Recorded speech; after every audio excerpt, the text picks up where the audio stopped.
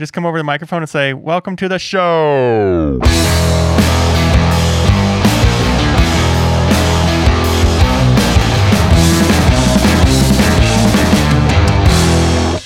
Welcome back to the Side by Side Guys Off-Road Podcast. I'm Big Z. I'm Ian with Full Throttle Battery. And we are excited to be back to you with a special guest. We have somebody that has not been traditionally in our little ecospheres, but we reached out to the America's favorite redneck from Redneck Racing. We have Hubert Rowley. Is it Rowley or Rowley? Rowland, sorry. I was thinking Ronda Rousey. I was thinking, you got some muscle over on that side. But we're glad to have you on the channel. We have a lot of questions for you. You have an extensive background in the off-road world and in the kind of the extreme sport entertainment world. So we're super excited to dive in with you. And why don't you kind of give us a little bit of a background, who you are, where you're at, what you're doing. My name's Hubert Rowland. I'm from the hills of Middle Tennessee. 37 or so years old, I think. Sometimes I forget. I'm a certified mechanic through Wildtech through motorcycles, and I work for Travis and the Nitro Circus. I'm here at Pastranaland. This is where I call home basically 9 months out of the year. And I keep this place running between working on bikes and side-by-sides and four-wheelers and trails and tracks and ramps and kind of a jack of all trades. I help keep him running. And then Nitro Circus, when we do filming, I'm part of that, whether it's personality or building things or fixing things. And then I do side-by-side stuff on my own as far as adventure rides and trail rides and racing and mechanical videos and all that kind of stuff. So got a lot of stuff going on. Yeah, I got to imagine with the crew you're hanging with, there's a full-time job, which is 40 hours. I got to imagine you're probably putting in some overtime given the nature of what goes on at that place. Yeah, it really depends on the time. If there's an event coming up, like filming, of course, there's preparation for that event. And there's the film crew that comes in and personalities that come in. And most of the time, stuff gets tore up. And then there's the aftermath fixing once they're gone. And then the in-between time is more just kind of maintaining and getting things ready for the next time. So it's a never-ending circle. So for everybody watching, you can see in the background, Hubert's got some Can-Ams and a bunch of garage stuff, even a vert ramp. This is not a fake Skype background. This is not one of those picture replace things that have been going around. He's actually a Pastranaland kind of native. Like you're there actually throughout the year. And what's that kind of experience like? So I've been helping Travis around 16 years now. And just on the short, like how I got here, being a certified mechanic, I was a mechanic for a pro women's racer that raced against Jolene, who was on part of Nitro Circus. And then through them, I met Travis, and they invited me here just because knowing a lot of the same people. And when I came here 16 years ago, there's just broken stuff everywhere. And my mindset is I like fixing things, and this stuff shouldn't be broke. So I just started fixing things, and they kept calling me back, and I basically never left. So here we are. But yeah, this is the shop. Like I say, I'm here roughly 9 months out of the year, and I'm a phone call away for him, text or phone or whatever. I have been on the other side of the country doing something and get a text or a call and say, hey, we need to get this done within the next 2 weeks. And I'm on a plane within 3 days back here getting things fixed. Wow. And ready. So that's, part of the job, and I love it. And if I wouldn't be here, actually, I just say if I didn't love it, I'd be doing something else. I'd stick with what I love. Yeah, I imagine you were fixing a whole bunch of yellow stuff when you first showed up, and it looks like more orange is going to be showing up to the party. Yeah.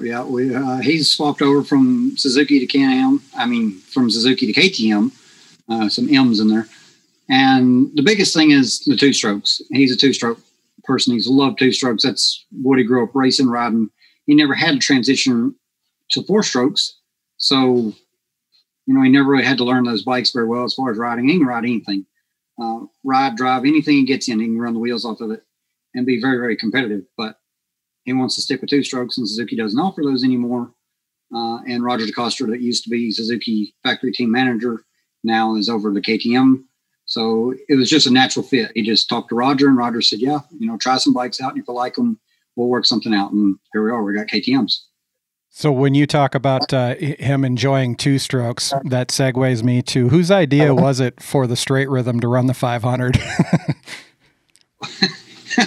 Well, that was, as far as running it, running the race was kind of a separate deal. Like, he just liked the idea of a 500.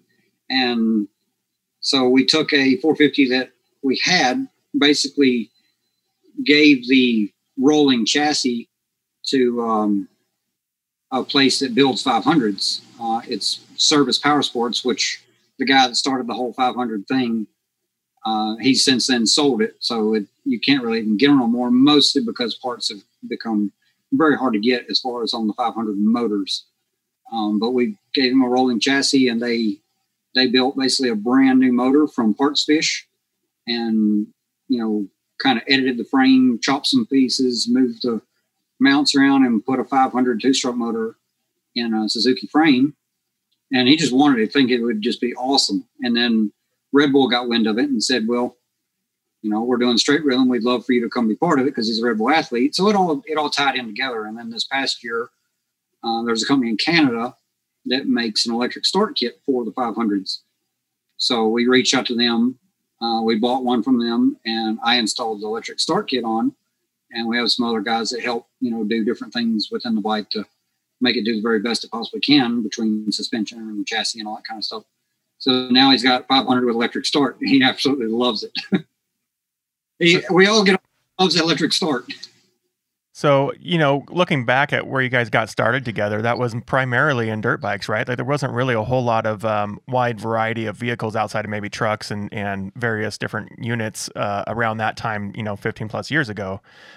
So what was the environment like with all those motorcycles, and what was kind of the mindset behind what you were doing there? Yeah, you're correct. Like, when you come around here, so that was roughly 04. So that's before almost all the sport side-by-sides, and the Rhinos were out and such as that. So we weren't even in that game. It was all dirt bikes, maybe a couple cruiser motorcycles, and then four-wheelers to run trails and stuff like that, and that was it.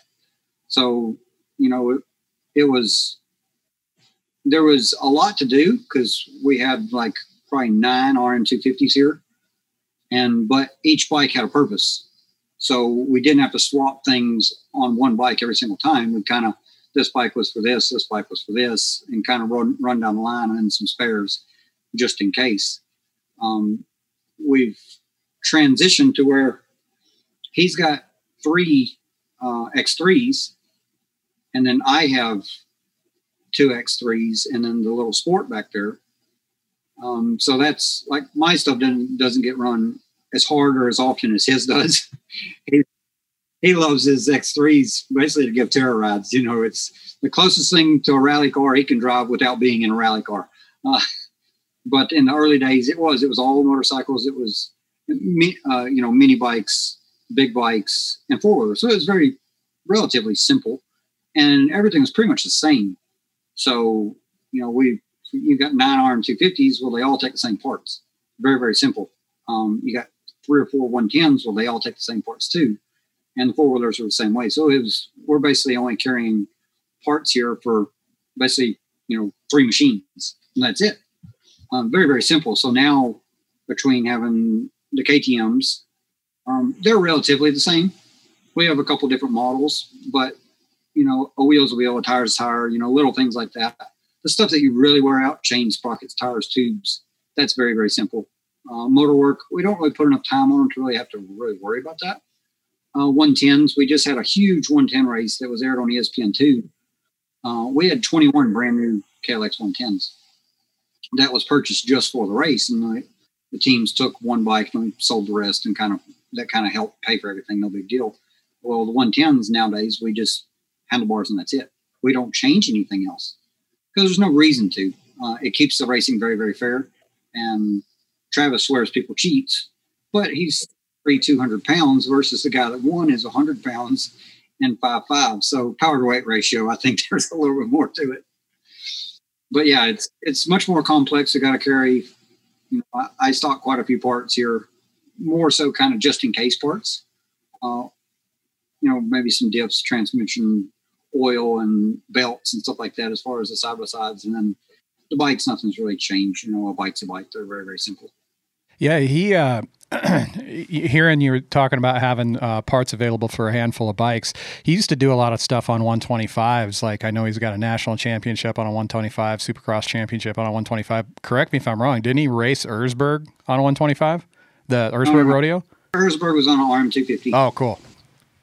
He's basically, when he won the championship on 125s and kind of bumped it to 250, he really didn't mess with them too much after that.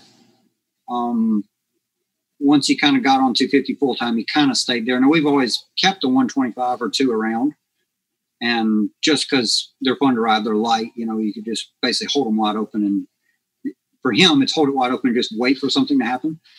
For all of us mortal people, it's like hold on for dear life and hope something doesn't happen. So, you know, looking back, you know, first question is kind of how big was the whole compound when you first started, and how has it evolved over the years with the different machines, and kind of what were some of those milestones that you remember looking back at what really changed the game for you and what you're doing there? The property is the property. Like he has 20 acres and it's kind of a big rectangle. And then the neighbor next door, him and his kids ride, they've got about 40 roughly acres. And then the neighbor past him that borders the power lines, they have about 40 or so acres. The guy next to the power line, he's the one that has a motocross track all through the woods. And so if you see the videos of Travis on the bikes or on the Can-Ams, it's usually over there where we change the track just for a video. As far as like our side-by-side loop, it spreads between the properties, and it's pretty fast. It's kind of a down and back with some switchbacks and, you know, fast, low, high-speed jumps, such as that. So like the side-by-side track course, kind of whatever, those trails, you know, they came into play in the past 4 years. The motocross track, it's kind of been there forever. So it's just been changed over the years. You know, I've moved the same dirt, I bet, 50-something times. I mean, if you were to put like 300 truckloads of dirt and just move it around the field for the past 15 years, that's basically what I've done. So I was going to ask you about that. You have an extensive history of being the guy that makes these jumps and makes these different apparatuses that they fly off of around there. What goes into figuring out how to build the ramp the right way and figuring out the right approach angle and the right launch and the right landing and all that kind of stuff? That's something that a lot of us in the community are always thinking, oh, I could do that if I had property, or I do have property. One day I'm going to put a jump back there. You know, what kind of thought process goes into all that? The jumps and the dirt work and all that kind of stuff. The one section on the property here, the open section where the pit bike race was and all that kind of stuff, you know, that's always getting changed kind of depending on what's coming. And then, you know, depending on what we're going to be filming or whatever is kind of what we build for. So if we're building for side-by-sides or pit bikes and dirt bikes are a little bit easier because the pit bike or dirt bike, you can move your body weight around and make it fly kind of correctly how it should, where a side-by-side, anything four-wheeled that you're driving with a steering wheel, the effect is however it leaves the ramps, how it's going to fly. And that's really all there is to it. Now we all see the videos online of people hitting stuff and it bucking and seeing the little post of like my friends going down and whatever. Well, I can tell you firsthand, like you watch all of our videos and stuff, everything we have flies flat and it flies fine. The reason your side-by-sides don't fly good, it's the jump. And a dirt pile in a field is not a jump. I don't care what you say. We found this jump and we're trying to jump it. It's not a jump, it's a dirt pile.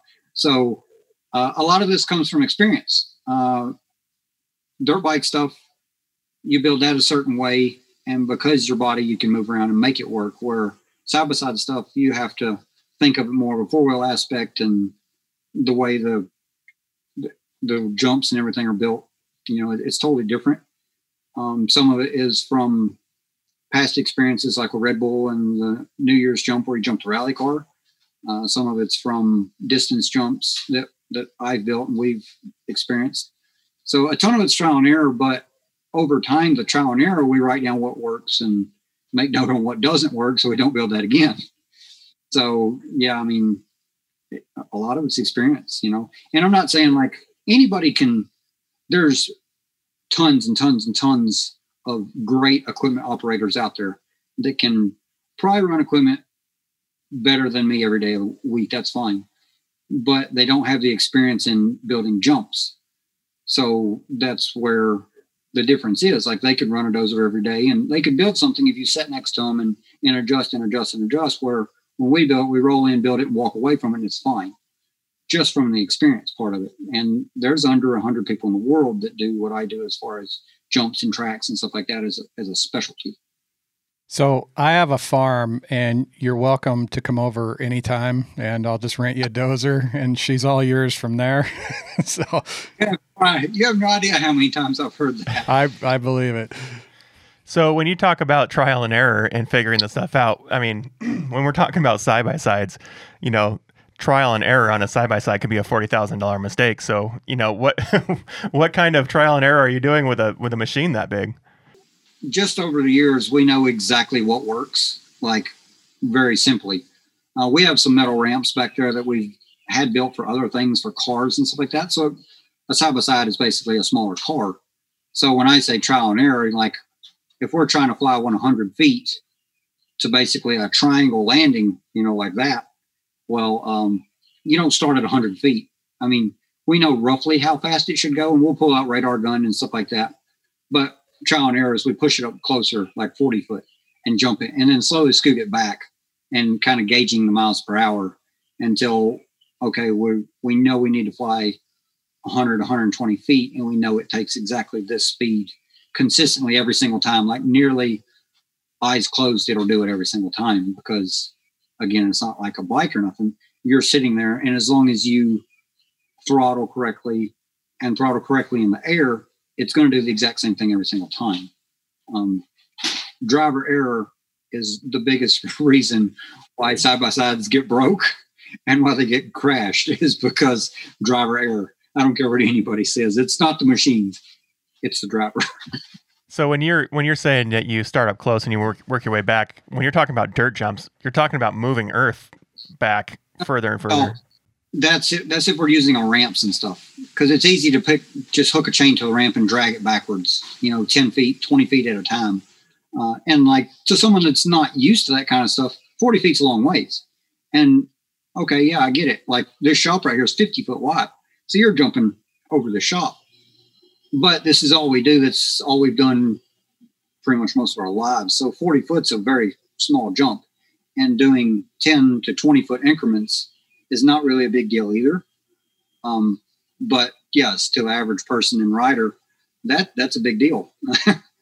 So when you guys are looking at these challenges for doing stunts and whatnot, you guys have developed some sort of like natural instinct to say, you can look at it and be like, that's not rolled off enough at the top. That one's, a little bit too steep at the entry, things like that. And you guys can pretty much walk up to something and judge it for what it is before you even sit inside a machine or on top of a bike. Oh yeah, for sure. And a lot of it's my experience. I raced motocross for years, was never great, but I tried.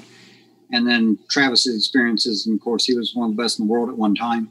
And we have numerous other stunt type people like that. So they trusted me to build it, and I'll build it, and it'll be nearly correct right out of the gate. If anything, they'll just have me knock the top off just a little bit to make it look more appealing. Like I can build one, a triangle like this, and I know they're going to land down here, and they do too. But just physically seeing a square edge, it plays with you a little bit. So knock that little edge off, make it look a little friendlier. It's perfectly fine. When they jump it, of course they missed all of it, but you got to do whatever it takes to make the riders and drivers comfortable. That way it goes correctly.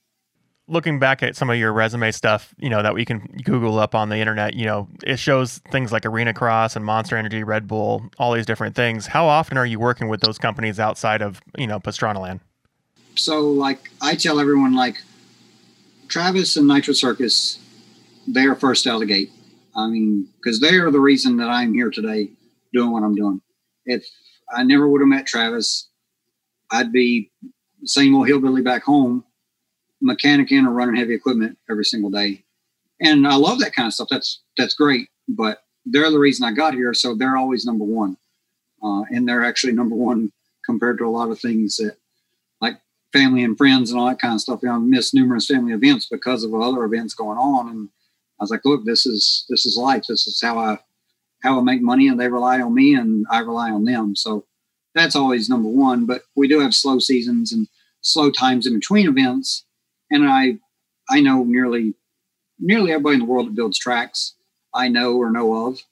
And so relationships with them, if they have help or they need help, they'll give me a call. And if my schedule's free, I'll go help for a week or so and come back. And if it's a planned event like X Games or something like that, we just plan around it. Not really a big deal. An X Games build that's 3 weeks. That's a week and a half before, the week during, and then a week after the cleanup. So, you just schedule it out and plan it just like anybody else. So you touched on kind of making those compromises to get the job done. You got to do something for yourself, and it's number one on my bucket list, and that's the Trans-America Trail.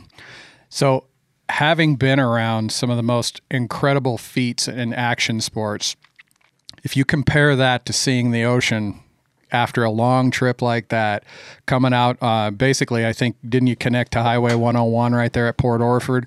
Like, what's that feel like once you put that to bed? And, 2 weeks on the road, something like that, and then all of a sudden, goals accomplished. Like, how did that feel? I could say the Trans-American Trail was a very fun journey, and it was a great feeling at the end. The original way that whole thing kind of started was I got some friends that live in East Tennessee, kind of near Windrock and all them areas. And I ride up in the mountains with them. And this guy, he was telling me that him and his buddy rode Trans-American Trail on dual sport bikes. And that's really what the trail was kind of routed around, is dual sports. And he got to tell me about it. He's like, oh yeah, it's from North Carolina all the way to the Oregon coast. He said, we did it in about 2 weeks. He said, we were going to rent a U-Haul when we got back and load the bikes up. And he said, well, we got there and said, heck with it. We got on the interstate and rode the bikes home. So I was like, well, that's pretty cool. And I started, talking to, local buddies that I grew up with back home. Because like Travis and Nitro and all that kind of stuff, that's not really extreme enough for them. Their audience just expects very extreme type stuff, flips and world's first and stuff like that. And that's fine. Everyone loves watching that. Not everybody wants to be part of that as far as trying it. But after kind of researching with my buddies, I was like, yeah, we can go buy like a couple of used dual sports and go do this. And, it'd be awesome. And it wouldn't cost a crazy amount of money. And then, they all love the idea, but work and schedule and families and stuff happens. I get it. That's fine. And then I started looking I was like, well, has anybody done it in a side-by-side? And I started doing some research, and I'd only found people that had done like little sections of it. And then I found some videos from Johnny Angel that owns UTV Inc. He did it in, I want to say 2011 in 900s. And he did it kind of on his own, but he's got his company that can kind of push some marketing towards and stuff like that, and he just did it because he wanted to. So him and some buddies basically got dropped off in North Carolina and took it all the way to Oregon. So I got a hold of him, and at that time he was doing Razor stuff and I was doing Razor stuff. So I knew a lot of mutual people. So I got a hold of him and I talked to him for a little while about it. And he gave me some kind of pointers on what he kind of looked at, like what he would do different or how he did it. And it worked out very well. And so I was like, I'm probably going to try it. And he's like, hey, man, good luck. I hope it goes well, but I hope you don't go as many miles as I did. It all in the competition type. I was like, man, I appreciate it. Yeah, for sure. Hopefully it goes well. So then I started looking into it, and I have a lady that kind of helped me arrange a lot of that stuff. My mom helped me with the mapping. We went to transamtrail.com. That guy, he actually is the one that mapped the whole thing and made it very, very public. So I bought all the maps from him, and I bought all the GPS files from him, and I loaded them into an iPad using LeadNav. And my mom was just dying to help. So I gave her my iPad and I gave her all the paper maps, and I said, I need every mile point off this paper map put on the map file. And I need gas stations, and I need day stops, because we're going to go roughly, 200 to 300 miles a day, just depending on where we're at and, what we can make. So she put every gas stop, every hotel that we needed to go to. And it was very simple. Like I could go to the iPad, I could zoom in, and there's a hotel with the phone number on the screen. And all I was do is call them. So, my mom, I bet she had 80 something hours in the mapping of that thing just herself. And then working with Lead Nav, they help with the live tracking all through a website. And he connected me with, Iridium Go, which is like a little satellite puck that pushes Wi-Fi. So I had Iridium that was pinging every so many minutes to a website that was moving us across a map, basically what we're doing. So we had live tracking, and we had people actually come out and meet up with us. We were sitting there drinking in the Ozark Mountains, drinking some waters and just taking a break. And here comes a guy flying down the trail in a General. He comes sliding up beside us. He's like, I saw your morning post. I knew exactly where you're at. We want to come ride with you.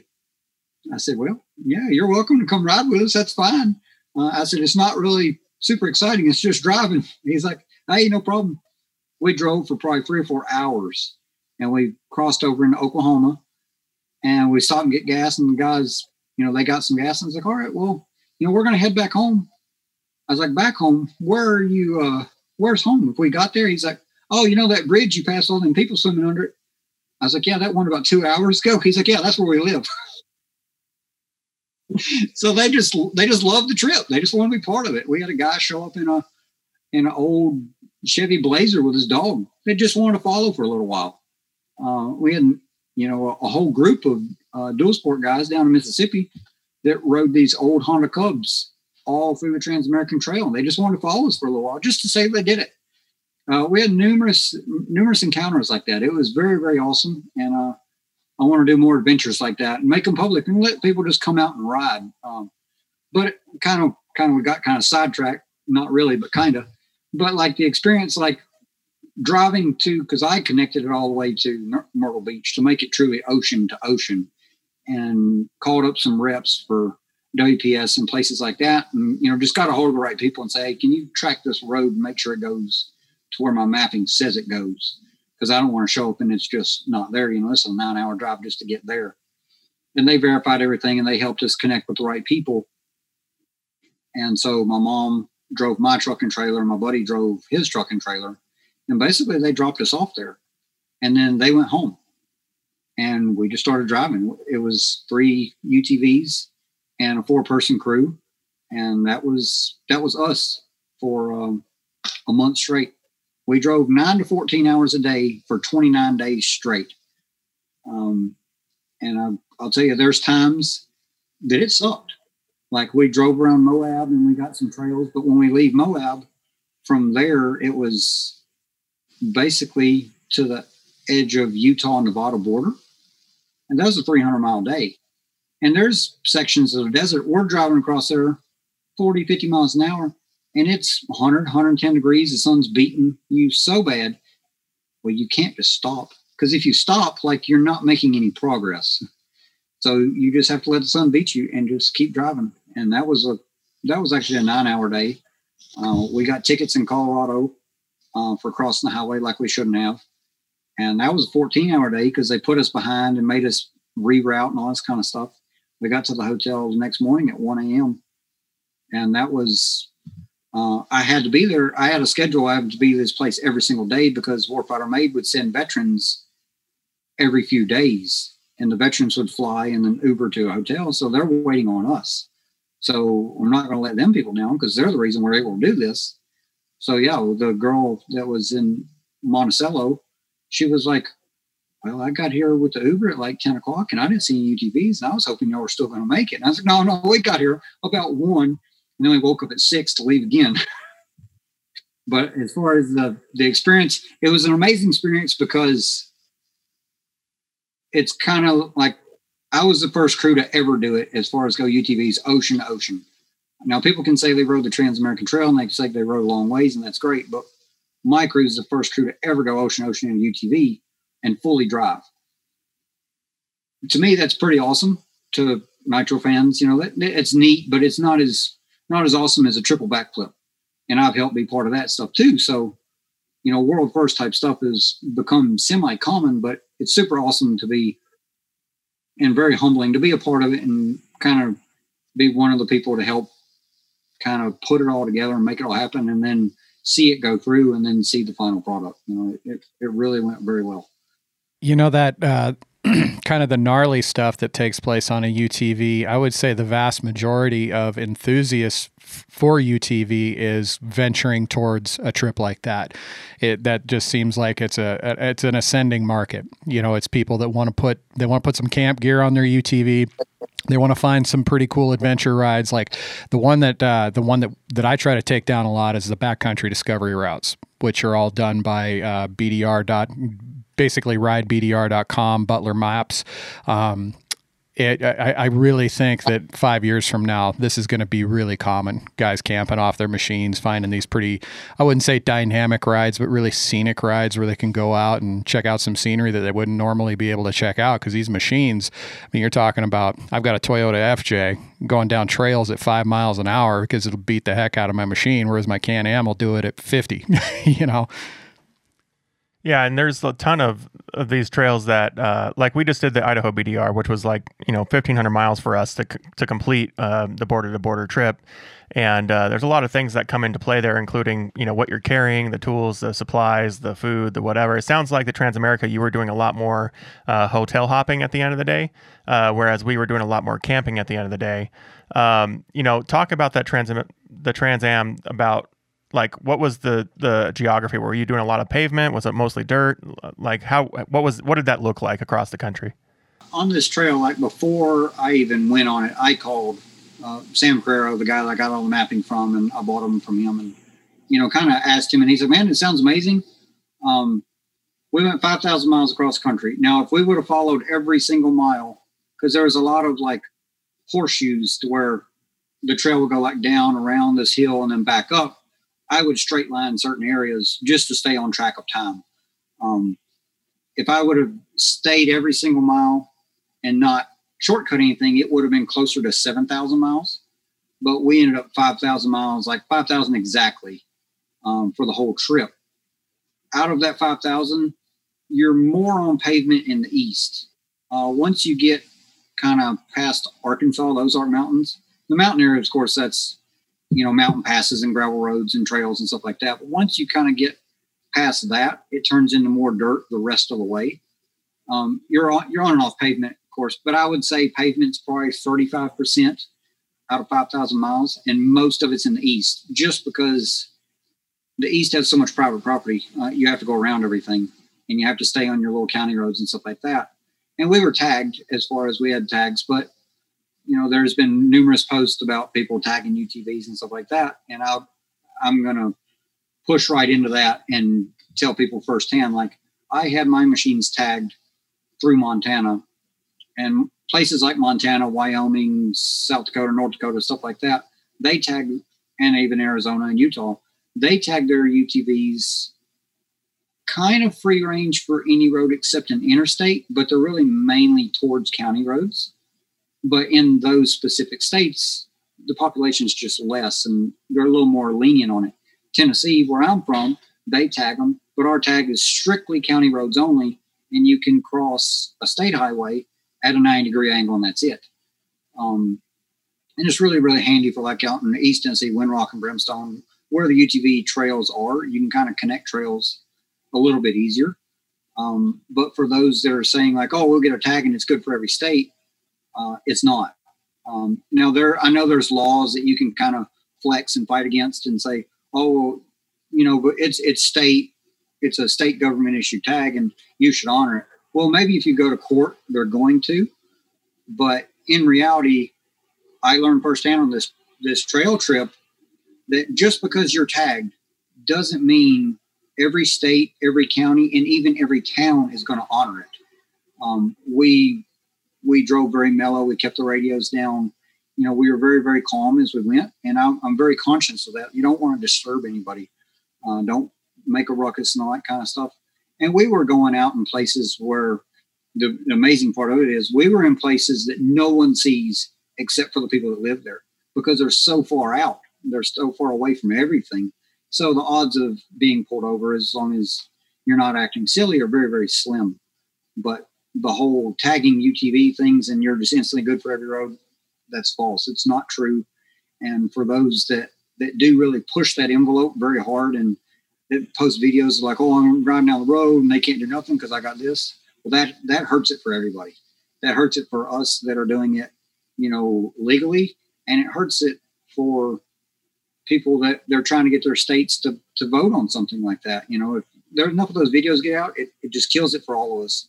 At the end of the day, like, these things aren't past the safety board like a car is. So in reality, they shouldn't be on the road. They don't have the crash ratings and all that kind of stuff. But as far as a little county road commuter, like going in between farms and trails and stuff like that, it's far easier to drive it than to be on a trailer. So, for anybody that's thinking about that kind of stuff, just be very aware and be very cautious and be very thankful and respectful to everyone. And there shouldn't be any really issues. But, that's just my outlook on that kind of stuff. No, I like that you touched on Sam too. Sam's the pioneer of the Trans-America Trail, and he gets a lot of love, no doubt about it, from the dual sport community and recently, like, the Overland community as well. Like the Overland Expo East is done out there in Asheville. I think they wound up moving it, but like Expedition Overland did a trip back on the Trans-America Trail, and they took Sam. It's cool to see him get the credit that he deserves, because that's no easy task, mapping that system. He was telling me that he rides it every year, like twice a year, just to edit the map by himself on his dual sport. And he actually met us down in Mississippi when we was at a stop. He came to the dealer that we stopped at, just a little meet and greet and stuff, and got talking to him. And he's like, "Oh yeah, so once you go up Utah," he said, I changed the route to go all the way up to Idaho and then across Idaho and such as that. He said, because years ago, when the economy flopped in like 2008, he's like, I couldn't consciously send people down the trail that cuts across the top of Nevada, going through little towns that didn't have much to begin with, and knowing that they're probably shriveled up and gone. I just couldn't physically send people through there knowing that there's probably no gas and good luck. So he actually moved the trail to go up further north and still get to the same end spot. It's just an amazing person and an amazing mindset, and just a great, great person. Yeah, I'd love to see a production company or something do maybe a little documentary on him. He's got one heck of a story to tell. So when you were talking about going these thousands of miles and having about 30% or so on pavement, we did Idaho, and there was about 25% of that being, pavement. That's really, pavement's like even more abusive to your machine than dirt is a lot of the times. What was your experience with having a belt machine, going that far, that long, 9 to however many hours a day? For you guys, were you going through belts a lot? I know there was a post at one point where they were saying you were 1,000 miles or whatever in with the original belt, but what kind of things were you thinking about on your machine that you had to maintain and have a cognizant idea of while you were driving that long of a distance? The whole thing with this trip was, I looked at it the same way we look at Travis's race bikes, and the team looks at his rally car and stuff like that. You prep it to never fail. And because you're so deep into it, you can't fail. You don't want to spend insane amount of money and something silly go wrong in the first couple of days. So preparation for his bikes, I'd translate it right over into the side-by-sides. Whether I'm going trail riding, racing, or adventure riding, whatever, we always prepare to never fail. So, changing certain parts, whatever, wheel bearings. We did the whole trail on all original belts. And a lot of that's how you drive. People, I see the posts and stuff like that, people breaking belts and stuff like this and whatever. And, they'll blame the machines. Well, we've got Travis's machines, which he's extremely hard on the gas, and he don't blow belts. And I've taken machines over 5,000 miles and never blown a belt. So we got two totally different aspects, and we have the same outcome. It's all in how you treat them. Of course, on the adventure rides and stuff like that, it's just a smooth, steady gas and cruising along. So it's not a lot of strain on it, where he's like extremely hard on the gas, extremely off, back and forth. We didn't really have any problems. We did have a couple flat tires. Really, the whole trip, we had maybe 2 flat tires, and that was it. I ran tire blocks on the side of the tires. It adds a little weight, but I wanted to guarantee that I could keep running in case it cut or something like that. And we did have one that it cut on a sidewall, and it cut far enough that, 9 plugs still didn't fix it. So we just made it work. And actually, like running tire blocks, I didn't even carry any spares. And we didn't get that cut until Utah. Well, I had friends in Utah that we were going to their house to stay. We were only like a day away. So it's nothing to drive another day on a tire with blocks in it, because it lets it flex a little bit, but it still holds up, and it might pull a little funny, but whatever. We made it all work. So at the end of the day, that's all we had was a couple flat tires. And as far as service work, I carried extra air filters and oil and stuff like that. We did our first service in Moab, Utah, 2,500 miles. And we rolled out of my shop on factory oil. The only oil I changed was the diff and the transmission oil. I run 75-140 gear oil just because it's made for gears and it's a little thicker and it'll last a little longer. And when we drained it out in Moab, it was just as clean as what we put it in. So those that say the factory oil's not good, well, it went 2,500 miles. It was just fine. So when you talk about, being prepared, what kind of upgrade? Because you were driving I think you guys had in your group, you had a XP1000, XP Turbo, and a General 1000. What kind of things did you guys change before you headed out the door? So changing wise, I changed arms and ball joints and had greasable ball joints and a little bit heavier tie rods and radius rods. I know those things they can be weak points. So I went ahead and changed them. Not like we were beating on them or whatever, kind of a just in case type thing. We run radio systems and, audio radio also, just to have sound to listen to and stuff like that. Windshields, extra lights, turn signal kits, additional brake light, storage on the back end to carry tools, parts, clothes, food, whatever. And that's really about it. It was all bolt-on stuff. We put winches on all of them. Just in case, someone getting in a bind and you end up getting two machines stuck in your third machine and stuff like that. We had to use the winches once or twice. So yeah, just very minor, simple preparation. After going through it all now and have done it, I would take a bone stock Can-Am and do it no issues whatsoever. The only issues you'd run into is probably a couple flat tires and you wear the tires out. But you're right, riding on the pavement, it does put a little more stress on things. There's so much traction. They can't move as freely as they're kind of designed to. So we definitely limit our speeds to kind of help things last longer. Sure, the machines will run 75 miles an hour, but they're not going to run 75 miles an hour with no issues for 9 hours a day, a month straight.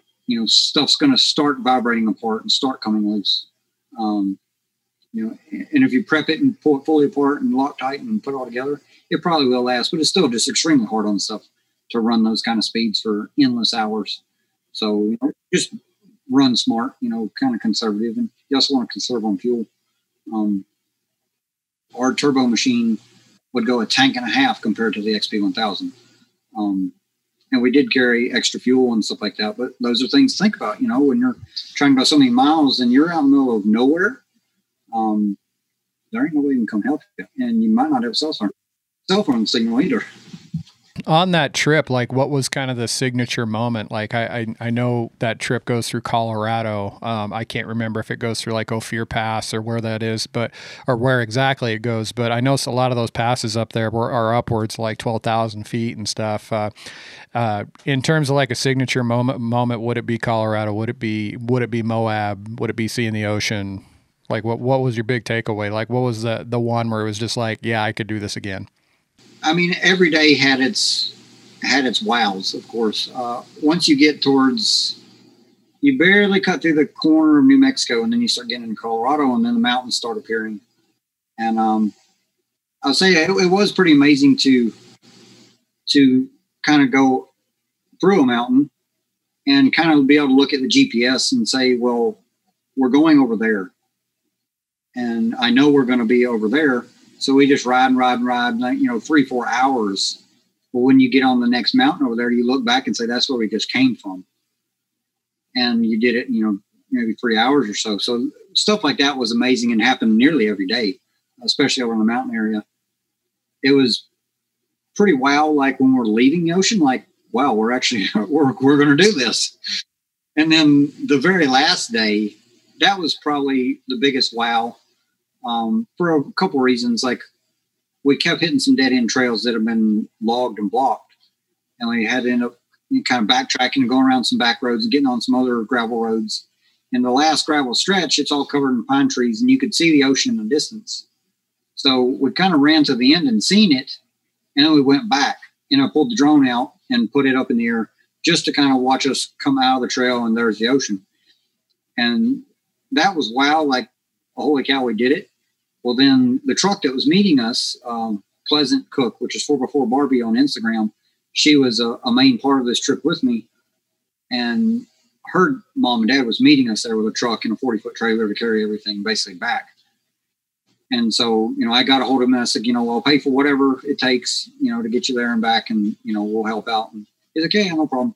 So he was waiting basically right there. And the trailer was like barely down the road at a little parking lot. So he led us down there. We went down there. We parked the machines basically in the parking lot. We couldn't ride over the grass into the sand, just because it's a park area and you don't want to go pushing the limits and stuff like that. And I look over at the beach, and there's two ladies holding a banner of my Redneck Adventure, that basically the logo that I had made. And I was thinking to, like, well, who are these ladies that y'all bribed to hold this sign while we're waiting? Because it was windy as can be, probably blowing like 30, 40 miles an hour. And I walked down there, and it's my mom and my aunt. And so my mom dropped me off at the ocean, and then my mom flew to my aunt's house, who lives in Northern California, and they drove up to Oregon to see me at the very end. So for my mom to be part of the beginning and the end of it, that was pretty amazing just in itself. Got hugs and pictures and all that kind of stuff. And, she went back with my aunt, and we kind of continued on because we were heading home in some other places. But that was probably the most amazing part, besides seeing the ocean, that my mom's sitting there waiting on me. She was a fully part of the trip from beginning to end. That's awesome. Yeah, it's there's not a heck of a lot of people out there that have gone out and done a bunch of wheeling on the East Coast and the West Coast. There's a big contrast. We get a little bit of flack every now and then on the show because we talk a little bit too much West Coast riding. So it's definitely nice having you on the show to have a little bit of contrast to that. So what would you say? You've been on both sides now, and you've been across the world on what you do, but just the context of difference of riding on the East Coast, West Coast, down south, Southwest. What would you say the biggest stark contrasts are when you're talking about riding the trails on the East Coast, maybe Central America and in the West Coast? Every place has its advantages for sure. Weather is one. You go in the Southwest, the weather is pretty consistent, dry and hot. I'm not a fan of the dust. I mean, you deal with it, that's fine, but I'm just not a big fan of it. Like, I'd rather deal with mud than dust. But you get in the Southeast, you don't need nothing but a garden hose to wash your machine because it really only gets dusty. Now, they have their little rain storms and stuff like that, and that's all good. I love the Northwest, up where y'all are at. I love riding through the pine trees. I love mountain riding, just riding in the mountains in general. All up in the pines and stuff like that is really, really pretty up there. Of course, Colorado is, similar to that, but bigger and steeper and stuff like that. Moab is its own deal. But at the end of the day, I love home. I love the Southeast. We have, smaller mountains. We have mountains. We have green. We have mud. We have dirt. We do have some sand here and there. We have rocks. And that's kind of the East Coast in general. It's all very, very similar. As far as picking a favorite, I think we're all always going to pick our home. Home's always favorite because that's what you love and what you knew and what you grow up. But yeah, there's a lot of riding up there that people never get to see. And I don't know if we just don't plan it or kind of scared to go out there, but I advise everybody to go out there and see everything you possibly can because there's amazing riding everywhere, amazing people everywhere. Everyone that's part of this whole off-road scene, for the most part, it's all really good people, and we all just enjoy the same thing. And that's what's really awesome about it. I think one of the most awesome things that we experience on the BDR trails that we've done is just meeting these little people in the small towns.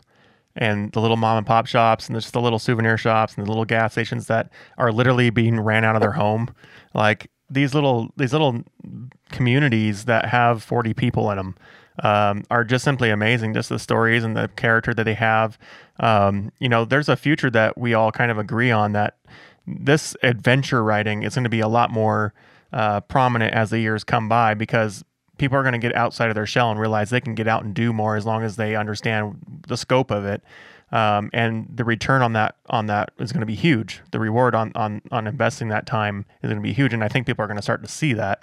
And we've talked before about like these little communities, how much they stand to benefit on staying exactly who they are, but also understanding the communities that want to come through and meet them and be a part of it. There was a community we drove through on the Idaho Trail they have a harmonica festival, and we just missed it, or COVID canceled it or whatever. But that would have been amazing just to be in this like 40 to 60 people community, and they have a harmonica festival in the middle of the mountains. Like, I mean, come on, how awesome would have that been? Yeah, we went through a lot of communities. We've been through a lot of communities, and for the most part, they're all pretty welcoming. But some of them aren't, and there's usually a reason behind it somewhere. There's been an experience or whatever. So, wherever we go as far as off-roading, I advise everyone just to be calm and don't disturb people, and just kind of do your little thing. And if you stay nice and calm and just be very respectful, people will naturally take you in.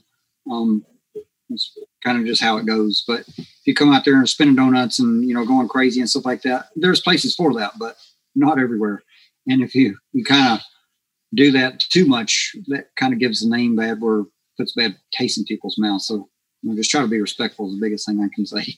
Yeah, I've got a spot marked in North Carolina that all the Transamerica Trail riders have mentioned, saying you better be on your best behavior when you go through that. So I've thought to myself, well, if I ever tackle that thing with the side-by-side, I'll go through at 3 a.m, super quiet. To kind of change gears a little bit, and gears was a pun. We've seen you kind of develop this program at Pastranaland around Polaris Razors, and that over the time has evolved into the different models, starting I think with the 1000s and then into turbos. And now recently this year you've moved into the Can-Am camp, and you have a number of X3s and that cool Maverick Sport back there. Can you kind of maybe get into some of the differences and what you're finding are some of the advantages of the Can-Ams that you guys are starting to use? Just right out of the gate, like all machines are great. Every machine has its advantages, and it's nearly become like the whole Ford and Chevy and Dodge thing. It's kind of what color do you like? That's really what it is. Diehard Honda people are going to stick with a Honda, and same thing with Polaris and Can-Am and Kawasaki. And it's really what color you like. They're all built very well, and it kind of just whatever matches you the best. And so, yeah, we did stuff with other brands in the past, and we had some really close friends start within Can-Am, and they kind of opened the conversation like, hey, we're doing this and this now. Would you even think about looking into that kind of stuff? I'm like, well, yeah, I mean, you want to stick with your friends, you want to help your friends and stuff like that. So that's kind of the reason it went that way. And then, the machines are awesome, and they're gonna fit those who enjoy those machines. They do sit differently. They are built a little bit differently, but in general, all the machines are built very, very similar. So it's like I said, kind of what fits you the best. The Can-Ams are built very well. Travis's X3 that he thrashes on and gives terror rides with, I call. It hasn't broke anything yet. He tipped over on his side one day, and that's purely just driver error, trying to turn harder and harder each time. And it was very, very simple. Like if he would have had room to turn out of it, he wouldn't have rolled over at all, but we're kind of stuck in between trees. So we gotta kind of make it work. But he's all stock and been running the dog crap out of it. And the only thing I've done to it is I've added like the sound roof and changed the ride height on it and done some little shock adjustments, and that's it.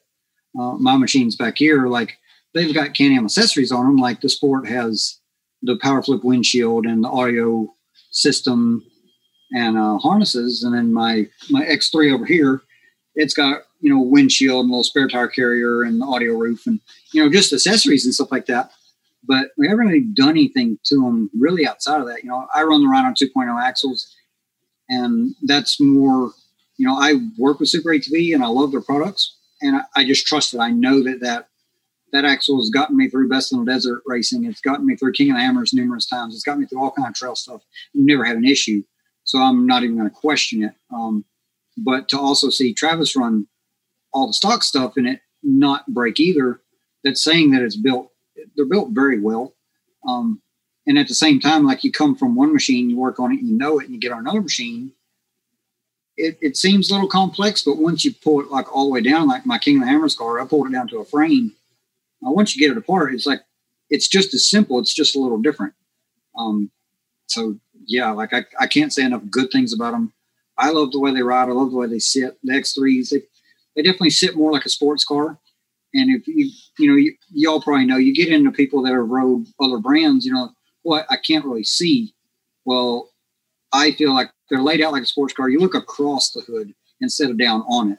So you are kind of down in it and kind of part of the machine, and you get a really, really good feel where you got the Maverick Sport, and you do kind of sit a little more upright and looking down. So it's all in preference and what you like. I advise everybody to get out and ride, and I don't care what you ride, whether it's a horse or a Can-Am or a go-kart, just get out and ride in general. But definitely, I love the machines. They do great. So, given how much UTV is ascending, are we going to be seeing in the near future maybe a redneck 199 out at Johnson Valley for the Hammers race one of these days? Pilot, co-pilot? Probably not. Like I've raced 3 times now. I didn't finish this year. It was my fault. It was a DQ from a misinterpretation of the rules. No big deal. I wasn't mad.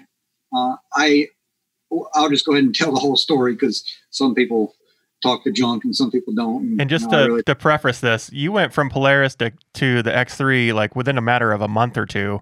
On social, it was like almost this next day, but I'm sure in your timeline it was a month or two. And you had totally tore apart your car and to figure it out, like you said, and then took it straight to Hammers after that, right?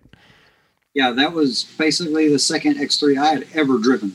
I had drove one before. A friend had one. It was the RC model. And there was just things I liked about it. And I was like, well, that's interesting. I definitely look into that, later on. And so I got it and had it. I literally drove around my trails enough to kind of get it broke in, get some heat cycles in it and pulled it down, change things more so just for durability and knowing it's not going to fail. There's nothing wrong with it factory.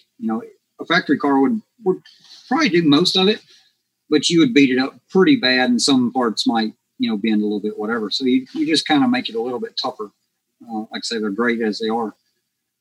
But took it out there and started pre-running and stuff like that. And I, right out of the gate, it went wherever I pointed it for the most part. And kind of have a background of rocks and crawling and muddy rocks here in the East. That helps. I'm not saying I'm great, but I'm not horrible either. We know how to make it go. But I'll say the first time we went to King of the Hammers, we go in some of them sections like that. And I was like, I can't barely walk through here. And you want me to take this thing through here? Like there's going to be nothing left of it. And then you learn the right technique from being around, the right people and stuff like that. It works very, very well. So, where are we going with that whole question? Where your DQ on KOH? So the whole DQ thing. So we come out. They have their little qualifying course, and you can pay to qualify, or basically you start after all the qualifiers. And there was 100 and I want to say 20 UTVs. And UTV is one class, and that's it.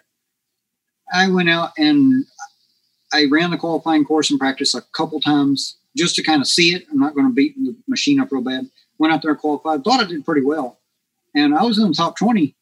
Well, because I was in the top 20 as far as starting. And then as the faster people got out there, I started drifting back. I started like 85th, which is not last. That's not horrible. Started about 85th. So my co-driver, Rick Waterbury, he drives a 4400, and he's awesome for the rocks, and he knows what goes where and all this kind of stuff. But he's also a pit guy for Phil Blurton and the No Limit team. So he knows the Can-Ams very well too. So it was like a perfect fit, and he's very cool, just awesome guy, very knowledgeable.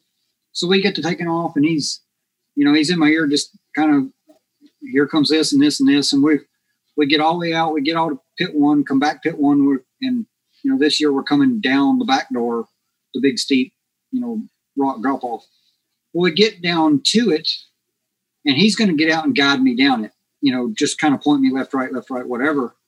Well, there's 2 cars flipped over in the bottom of it, and there's 3 cars in front of me, and they're taking their time getting them flipped back over. And I was like, we're going to eat up an hour just sitting here, waiting for people to get out of the way. I've been down it before. It's not a big deal. You just got to pick the correct line and the right angle, and you're fine. So I get fed up, and I back up, and I go out and around the mountain, and I come back in the bottom of it. And my co-driver gets in, and we take off. Well, I knew I was going to get radioed in. And as soon as I get to the finish line, here comes Dave Cole, the guy that runs the whole race. And he's pointing at me, and he's kind of mad, like, you're done. You're DQ. And I learned that, like, they radioed that my co-driver took the tracker off and walked down and got back in. Well, we never took the tracker off. It was still zip tied to the frame where it was originally tied. Now, that's a good idea. And if that's going to be the idea, I'm going to get someone CrossFit and let them run that tracker through sections, and then I'll meet him at the top. But that's not how you do it. So whatever, we get up there, and he's kind of pointing, and he's kind of yelling, and I was like, and he knew who I was because I've known him for years. So I was like, okay, I'm sorry, I'm done, that's fine. And he kind of backed up as soon as I said that. And I was like, well, let's pull over here so I'm not in the way. And we pull over, and he comes over and talks to me, and I pull my helmet off.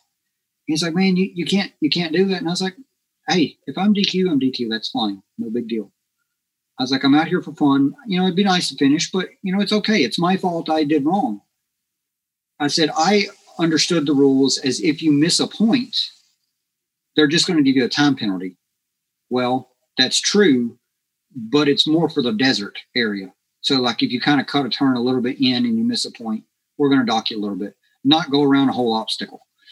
And I look at it as they're going to dock me 45 minutes to go around this, or I'm going to sit here an hour. Either way, it's going to be about the same. And he's like, man, he said, it breaks my heart. I don't want to DQ you. I like it that you're here, and it's always fun. I was like, man, if that's the rules, that's the rules. I broke the rules, and that's fine. I'll go back to the trailer. He's like, well, I was like, or you can just add some time and I'll keep going. No big deal. And he's like, I tell you what, he said, if you drive out the pits, nice and easy, you can go back in where you came out, and then you can keep going. I was like, you know what, man, it's been a while. It's hot. I'm kind of hungry. It's all right. I'm done. No big deal. I said, thank you for a great race. And I'll see you next year. And I went to the trailer like no big deal.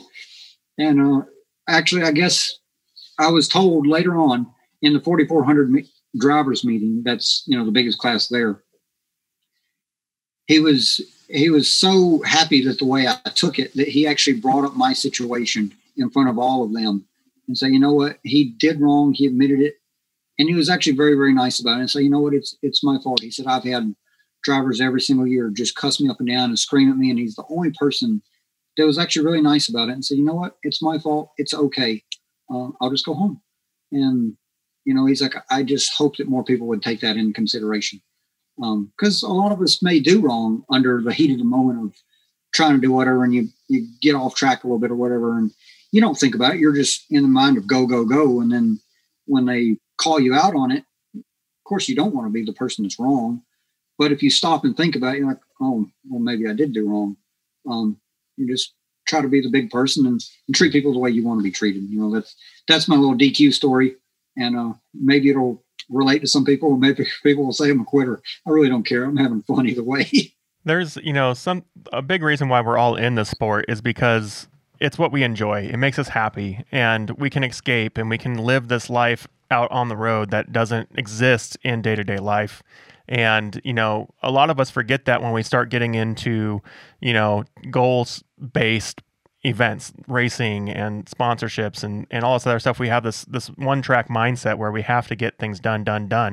And, when you go into something with the positive attitude of, I'm here to have fun, I'm here to enjoy it. That's basically the mindset you end up having is it's okay. Like, if that's the rules, I'm good. I was out here, I was having fun. And, like you said, you got to see the people you enjoy being around. You got to enjoy the terrain that challenges you and checks that box off, and you move on because there's more fun things to do. It's not like the world's going to come to an end just because, something didn't fail to materialize.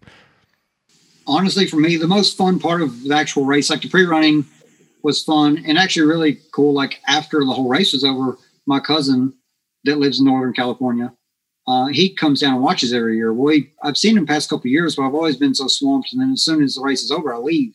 I stayed for the whole race this year. So my cousin came over to my trailer and I was like, hey, do you got a helmet? I was like, I'll take you out and we'll go see part of the course and whatever. Cause it was an off day, after our race was over. So he came out there and he's got a Jeep Cherokee and he does 4-wheel and stuff like that. And probably out of all my family, we're probably the closest as far as very similar mindsets and mechanical and off-road and stuff like that. And I took him out and he went and got a helmet and we ran kind of out towards pit 1 and then we kind of went through some rock sections and all that kind of stuff. And this machine is the first machine I've ever had that, like, it felt really good in everything. I spent, numerous days with Fox getting it right as far as spring rates and valving and stuff like that. And like 70 miles an hour through 3-foot whoops, and they weren't really there. You're just kind of doing this, it dances around a little bit, but it's just doing its thing. And so I took him out through the whoops and doing that kind of stuff and then through the rocks. And he was like, holy cow. He's like, this is what y'all race on? I was like, yeah. I was like, for 140 miles. I was like, we got 8 hours to do it. And he's like, man, that's a whole new perspective on watching a section versus actually going through it and doing it. And even just riding, passenger, I offered to let him drive. And he's like, nah, he's like, I can't afford to fix this thing. But, that was super awesome. But the highlight for me to the race was like doing pit 1, running through sections like that extremely fast and machines working really well. And actually getting to pass people instead of being passed all day. It felt really cool. Like, I could see where people get addicted to this. But at the same time, I'm a big believer in we should all, where you stand. And I know what I'm good at and I know what I'm not good at. And I'm good at doing what I do. I'm not a top racer like Phil Blurton and all those guys. And not to say that someone couldn't be, but it takes a long time to learn all that they know. So just stick with what you're good at and just be happy with it. I feel that a large majority of the population, they like watching racing, but not everybody wants to be a racer. First of all, the financial commitment and the mindset you're okay with getting hurt at times and you're okay with dumping money and you're okay with it not going right, all to go for it going perfect. Not everybody has that mindset, and that's fine, but racing is always fun to watch. And I'm a racer at heart, but I love just riding in general.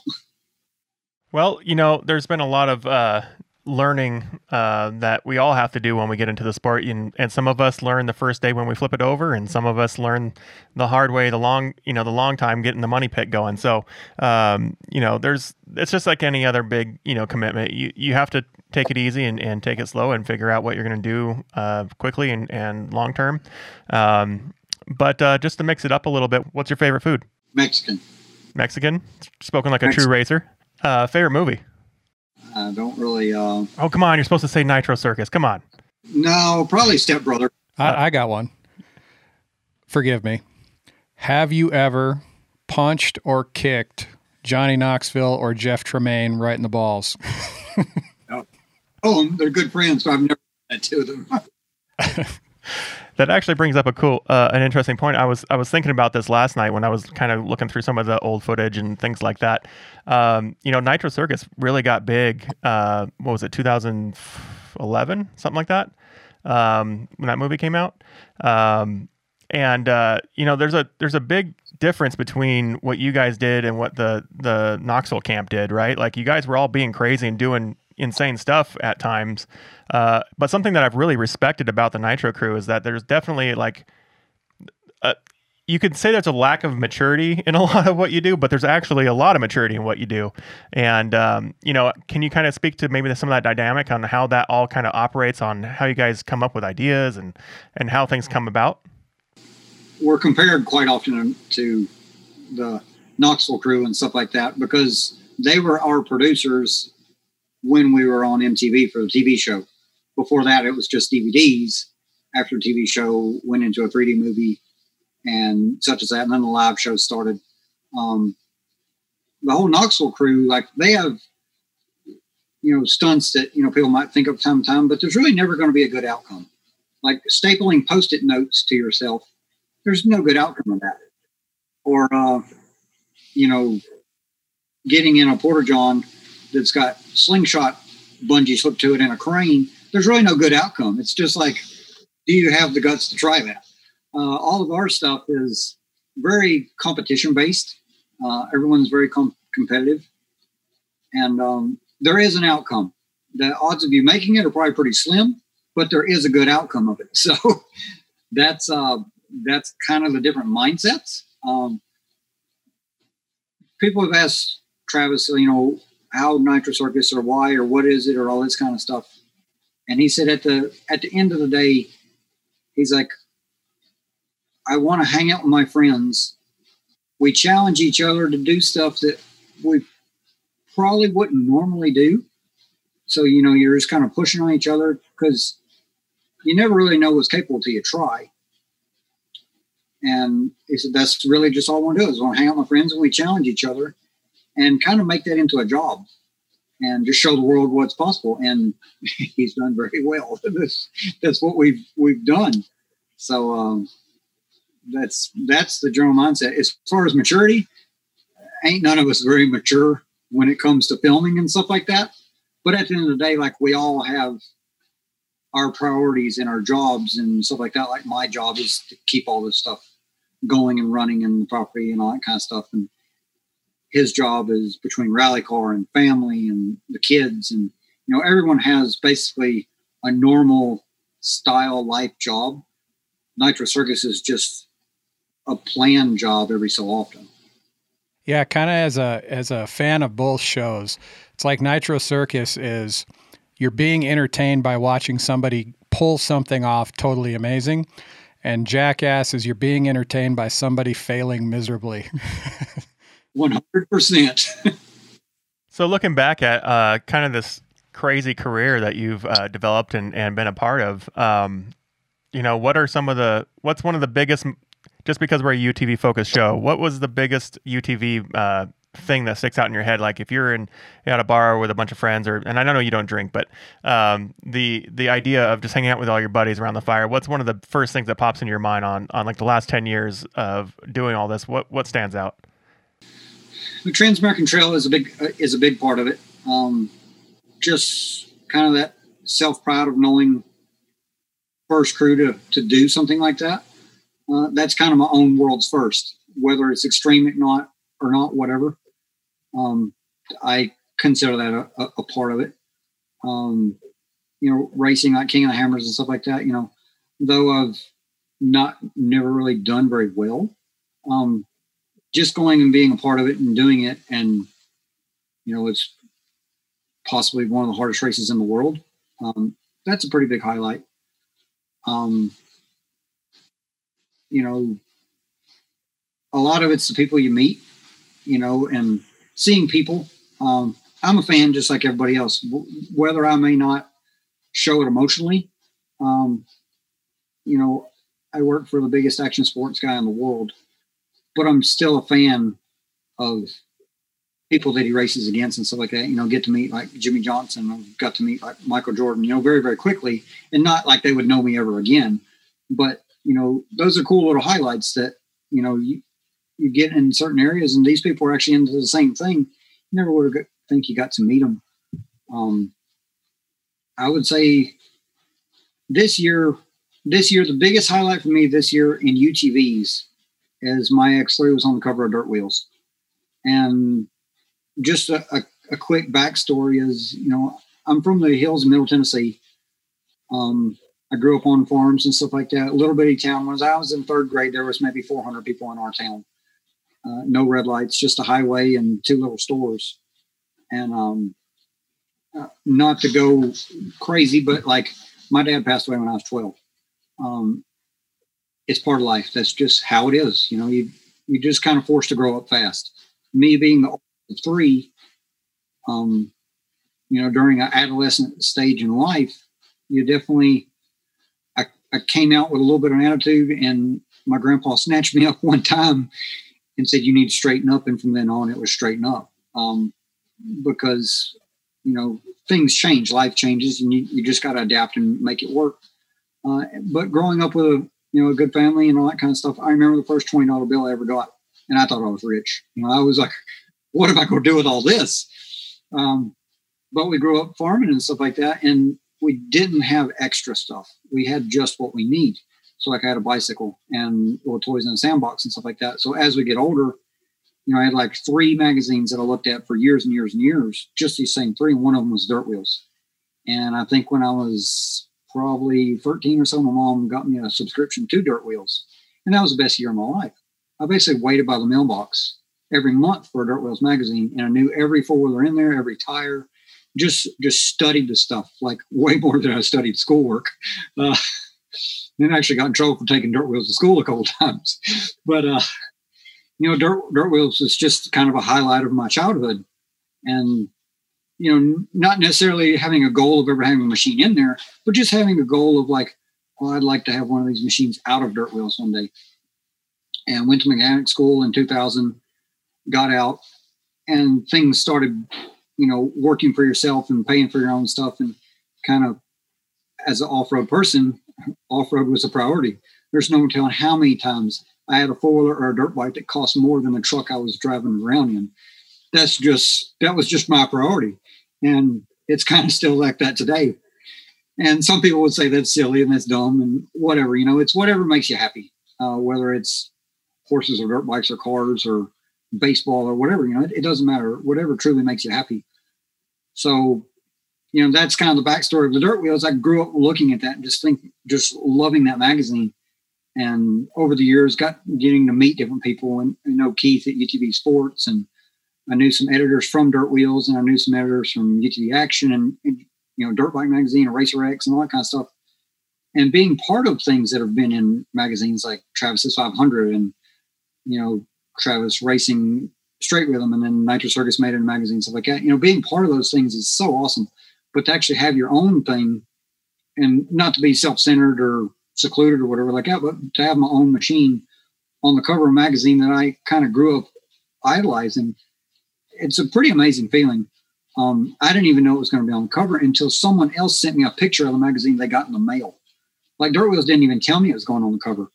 I knew it was going to get an article, and they said it was going to be some like a rock crawler article with other machines kind of around King of the Hammer. It's like, oh man, that'd be so cool.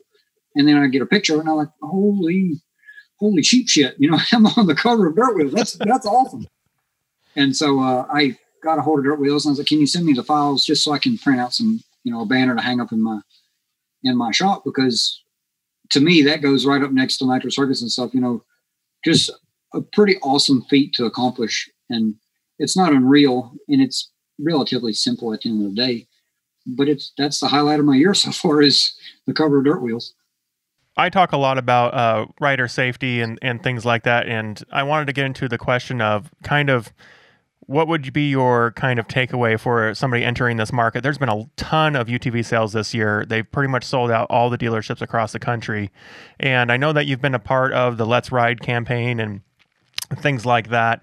Kind of what would be your, handful of takeaways for any new UTV rider, or maybe some of those guys that just haven't been in it very long and haven't learned the hard lessons that they could take away about, you know, their machines, their safety, and kind of the general idea of riding these machines out and about.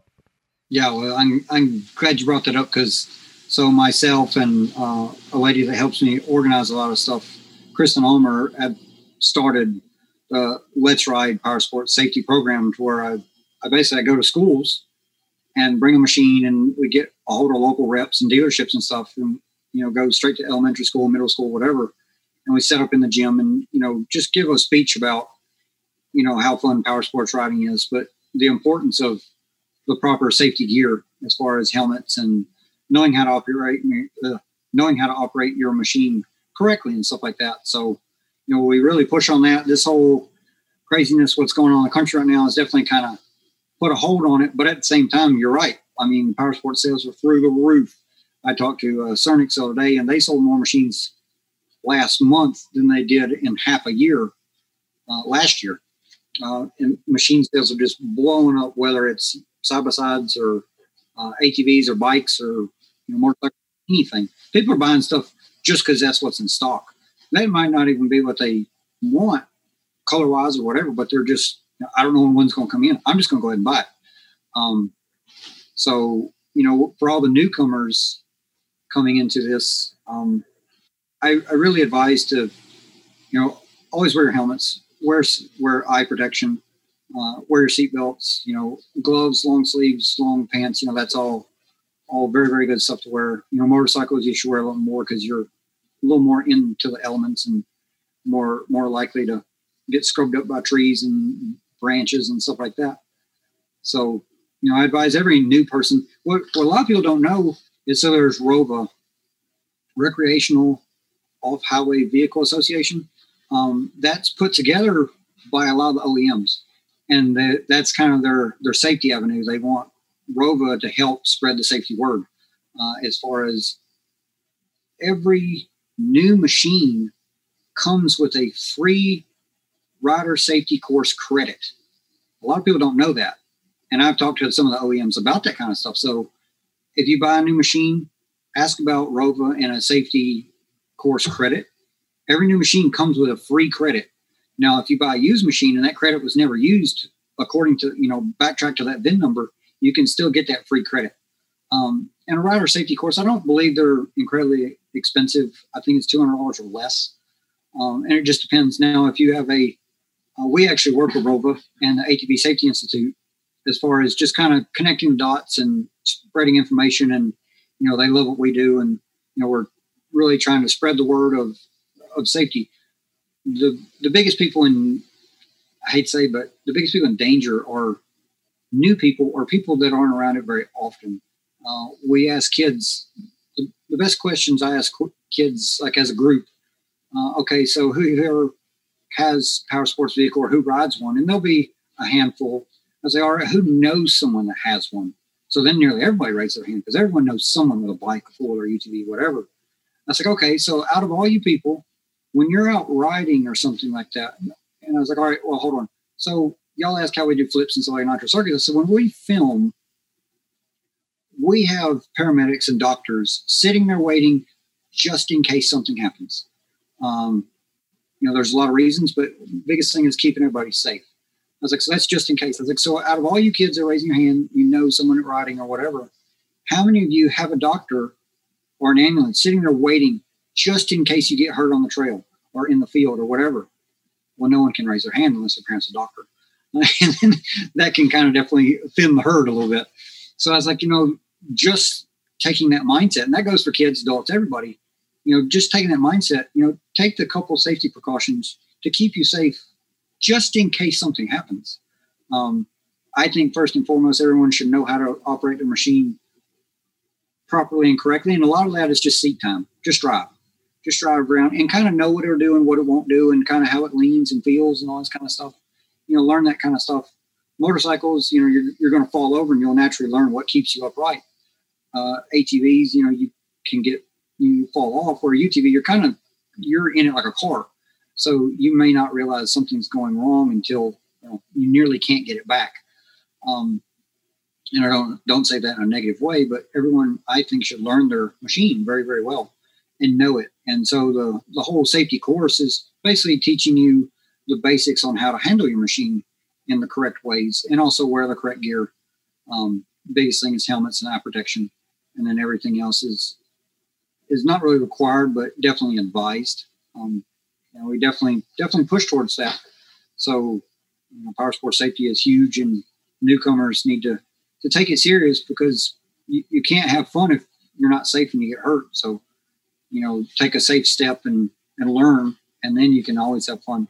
And just a quick scenario, like perfect example is back home in Middle Tennessee. They have like an indoor dirt bike race once a year. It's in January. Well, seeing how we're just south of Nashville, there's lots and lots of people.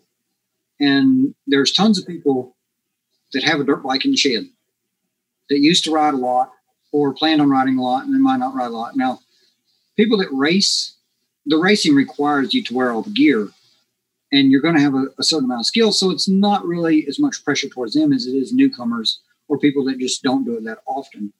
So in that race, there's always a record amount of people getting hurt because it's probably 70% of people just happen to have a dirt bike in the shed. They're rusty, but they'll just throw it together and make it all work. Well, you can, but it's just being rusty on the skills. And another little point of info, like the two most dangerous holidays of the year are Memorial Day and 4th of July. Memorial Day is the first, official outdoor holiday. Everybody just wants to run out and ride. So it's very dangerous. You just need to be careful and be aware of your surroundings. And the 4th of July, of course, is another one. And then Labor Day coming up is another one. It's like kind of the ending of the season. So just everyone needs to be just very aware of your surroundings and just be careful.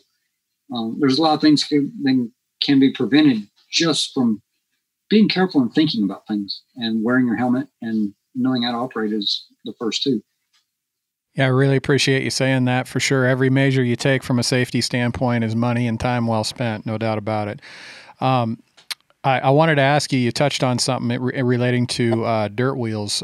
You mentioned Keith at UTV Sports Mag. We're going to see you out at Utah at the 1st of October. I want to say it's like the first weekend of October. They're doing the Trail Hero thing. He texted me about it last year, and it didn't work out. So I have some stuff in the works as far as an adventure ride basically around the country. And that's basically me going to different locations, riding for a couple of days and just filming it and showing different awesome locations. We all know tons of locations, and I can't do all of them in one run. I'd be out there for 3 months, but it'll be a 1 month long trip to where I hit different locations and basically make a loop around the country. Unfortunately, with the planning of Travis now runs Gymkhana. Ken Block's videos where he's slashing tires and stuff like that, running the crap out of stuff. So with Travis basically taking over Gymkhana, I'll be part of building some of that stuff. And the Gymkhana thing is kind of in the air, a lot of it because of what's going on in public, some of it on what's going on with the cars being built, some of it in the locations. So at the end of the day, like if he calls me to build something, I have to do that first. I just hope it doesn't line up in that same time frame. Ideally, I was going to try to do my loop trip around the country in September, October. It might have to be pushed back to October, November, and beelining it straight to St. George really puts me midways. I have to go one way or the other. And to make a full circle, it's going to be hard. But I mean, it's nothing but diesel and time. We'll just drive it out. But yeah, I'm going to try to make it this year. He gave me the invite and he gave me the dates. And I watched it on Amazon Prime the other day. Awesome movie. Good personality. It shows a lot of good terrain and just a good mindset. Pretty awesome movie. And I'd love to be part of it again, or actually be part of it for a first time. So we'll just have to kind of wait and see how it all plays out. Well, coming from a West Coaster, I can tell you right now, it'd be awesome to see you out at some of these events out here. You got that one down there in Hurricane. We got UTV Takeover in Coos Bay. That's one not to be missed. It's, you get to rub elbows with so many end users, so many enthusiasts, and it becomes just basically a party on the Oregon coast. And it's a vast enough area that even 30,000 people out there, you can still find places to go ride safely. And let me tell you right now, out of something like 30,000 people that show up to an event like that, there's probably maybe about 500 to about 1,500 that have seen big sand or ridden big sand like at Glamis or done anything like out at Moab. So when somebody has eyes on that event and makes it a priority to come into town and check it out and be a part of it, you would not believe how well they're embraced by the Northwest community. It would be so killer to have you out there. And, Obviously, COVID had affected it, but it is at the end of it's at the end of June traditionally. Yeah, I would love to come be part of that. I've done Moab Rally in the Rocks a couple times. I've rode, what is it? It's in Richfield, Utah. The ATV UTV Jamboree. It's usually in September timeframe. Rode in Wisconsin, rode in a lot of places. Of course, Windrock over here in the east, you got Windrock that has a spring and a fall jamboree, and then Brimstone has a spring and a fall kind of event concert type thing. The Brimstone one's huge. They bring in some big country acts, set up a big stage, and the owners of Brimstone, amazing people. I love those guys. They do all they can to make it just the very best scene they possibly can. Great people. The Brimstone event, I mean, they're pushing, I think the highest crowd ever was 35,000. But they probably average around 15 to 20,000. The Windrock events are probably around 12 to 15. And then you've got, the Hatfield McCoys. And of course, I noticed the UTV takeover, they have like numerous stops. They just had one down in Grundy, Virginia. And the kid that does a lot of jumping and stuff, Rustlin, he actually came over to the shop here. He got a hold of Travis, and I had met him and his family before, and they stayed here like 2 days, basically just to film some neat, cool content, and then go down to that event and help them work on one of his machines a little bit. And then we did some filming. Just awesome people that they just love the sport and love doing cool, fun stuff. And then so I'd love to try to hit some of the takeover events. And if I didn't need to work, didn't need to make money, I did them all. But we all got to work. We all got to make money, and just kind of plan accordingly. Yeah, definitely keep that Oregon one on your list. It's the big one. It's the one where it all started, and it's a big show. And I got to believe in 2021, if we can put this virus thing to bed, people are just going to be starving to get out of the house and go to something like that. So I would imagine in 2021, it's just going to be incredible. We've been on this for a little while here. I don't want to take up too much of your day. I know you're a busy guy. Is there anything we can look forward to coming up in the near future with you guys, whether you personally or with the Pastrana group or Gymkhana or whatever's going on in your world? Is there anything we can all look forward to? I mean, the biggest thing that I have going is, of course, the trip around the country, hitting some numerous riding spots. And once that kind of gets dialed in and ironed out, I'll put out a date list of places I go in. And I invite anybody and everybody to come ride. I really don't care what you ride. Just come ride, whether you're dirt bikes, UTVs, ATVs, a horse, a blazer, whatever. You're more than welcome to come ride with us any given time. I just love to share the adventure. And, if I'm going somewhere that some people know, y'all show me what's there. I don't need to lead and GPS track everything. I'm glad to follow locals, but, definitely that's a big thing. Gymkhana is a big thing as far as Travis and Nitro. I know we'll be filming this year sometime, but I don't know the time frame on when it'll come out. But all I can say is like the next Gymkhana will be unreal because now Travis is in it. And of course he's a driver for a living, so he can drive pretty good. He's kind of one of very few people on this planet that could take over that franchise. Yeah. And him and Ken are really close. Ken used to be full owner of DC Shoes, and he's still very, very involved with the company, but then he started Gymkhana and Hoonigan and stuff like that. So the guy's just awesome person and just loves driving the wheels off of stuff and shredding tires to pieces. That's been a pretty cool storyline, seeing how Ken's taken, the Hoonigans and then Gymkhana and kind of expanded the media landscape of these auto sports and power sports and things like that. And it's really cool to see Pastrana kind of take that reign and kind of take it into the next evolution of what that could be. It's pretty cool to see kind of just, we're so used to in kind of like the corporate world to see things just kind of live and die, like they just get carried in that one direction and by one company or one person or one personality or whatever. And it's really cool to see in a sport and a community that's so giving, to see that move into the corporate world and see the corporate side of it, say, hey, this is our reign has been here, and now it's time to see that torch go to the next group of people that can take it to the next iteration or the next version or the next demographic. And I think that's pretty cool.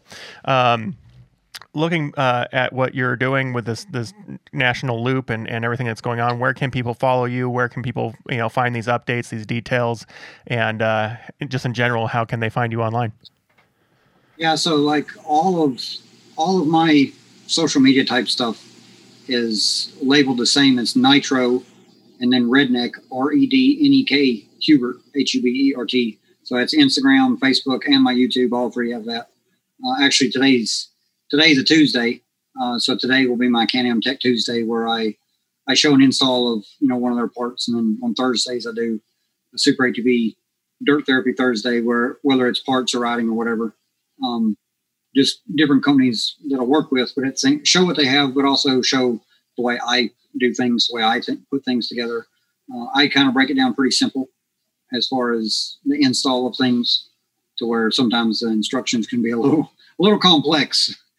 And I'll actually, sometimes I put stuff together before I even video it and then pull it back apart, just to know how a quicker way to do it. Because, all of us mechanically based people, we kind of like to pride on not using the instructions, but at the same time, we need to peek at them every once in a while.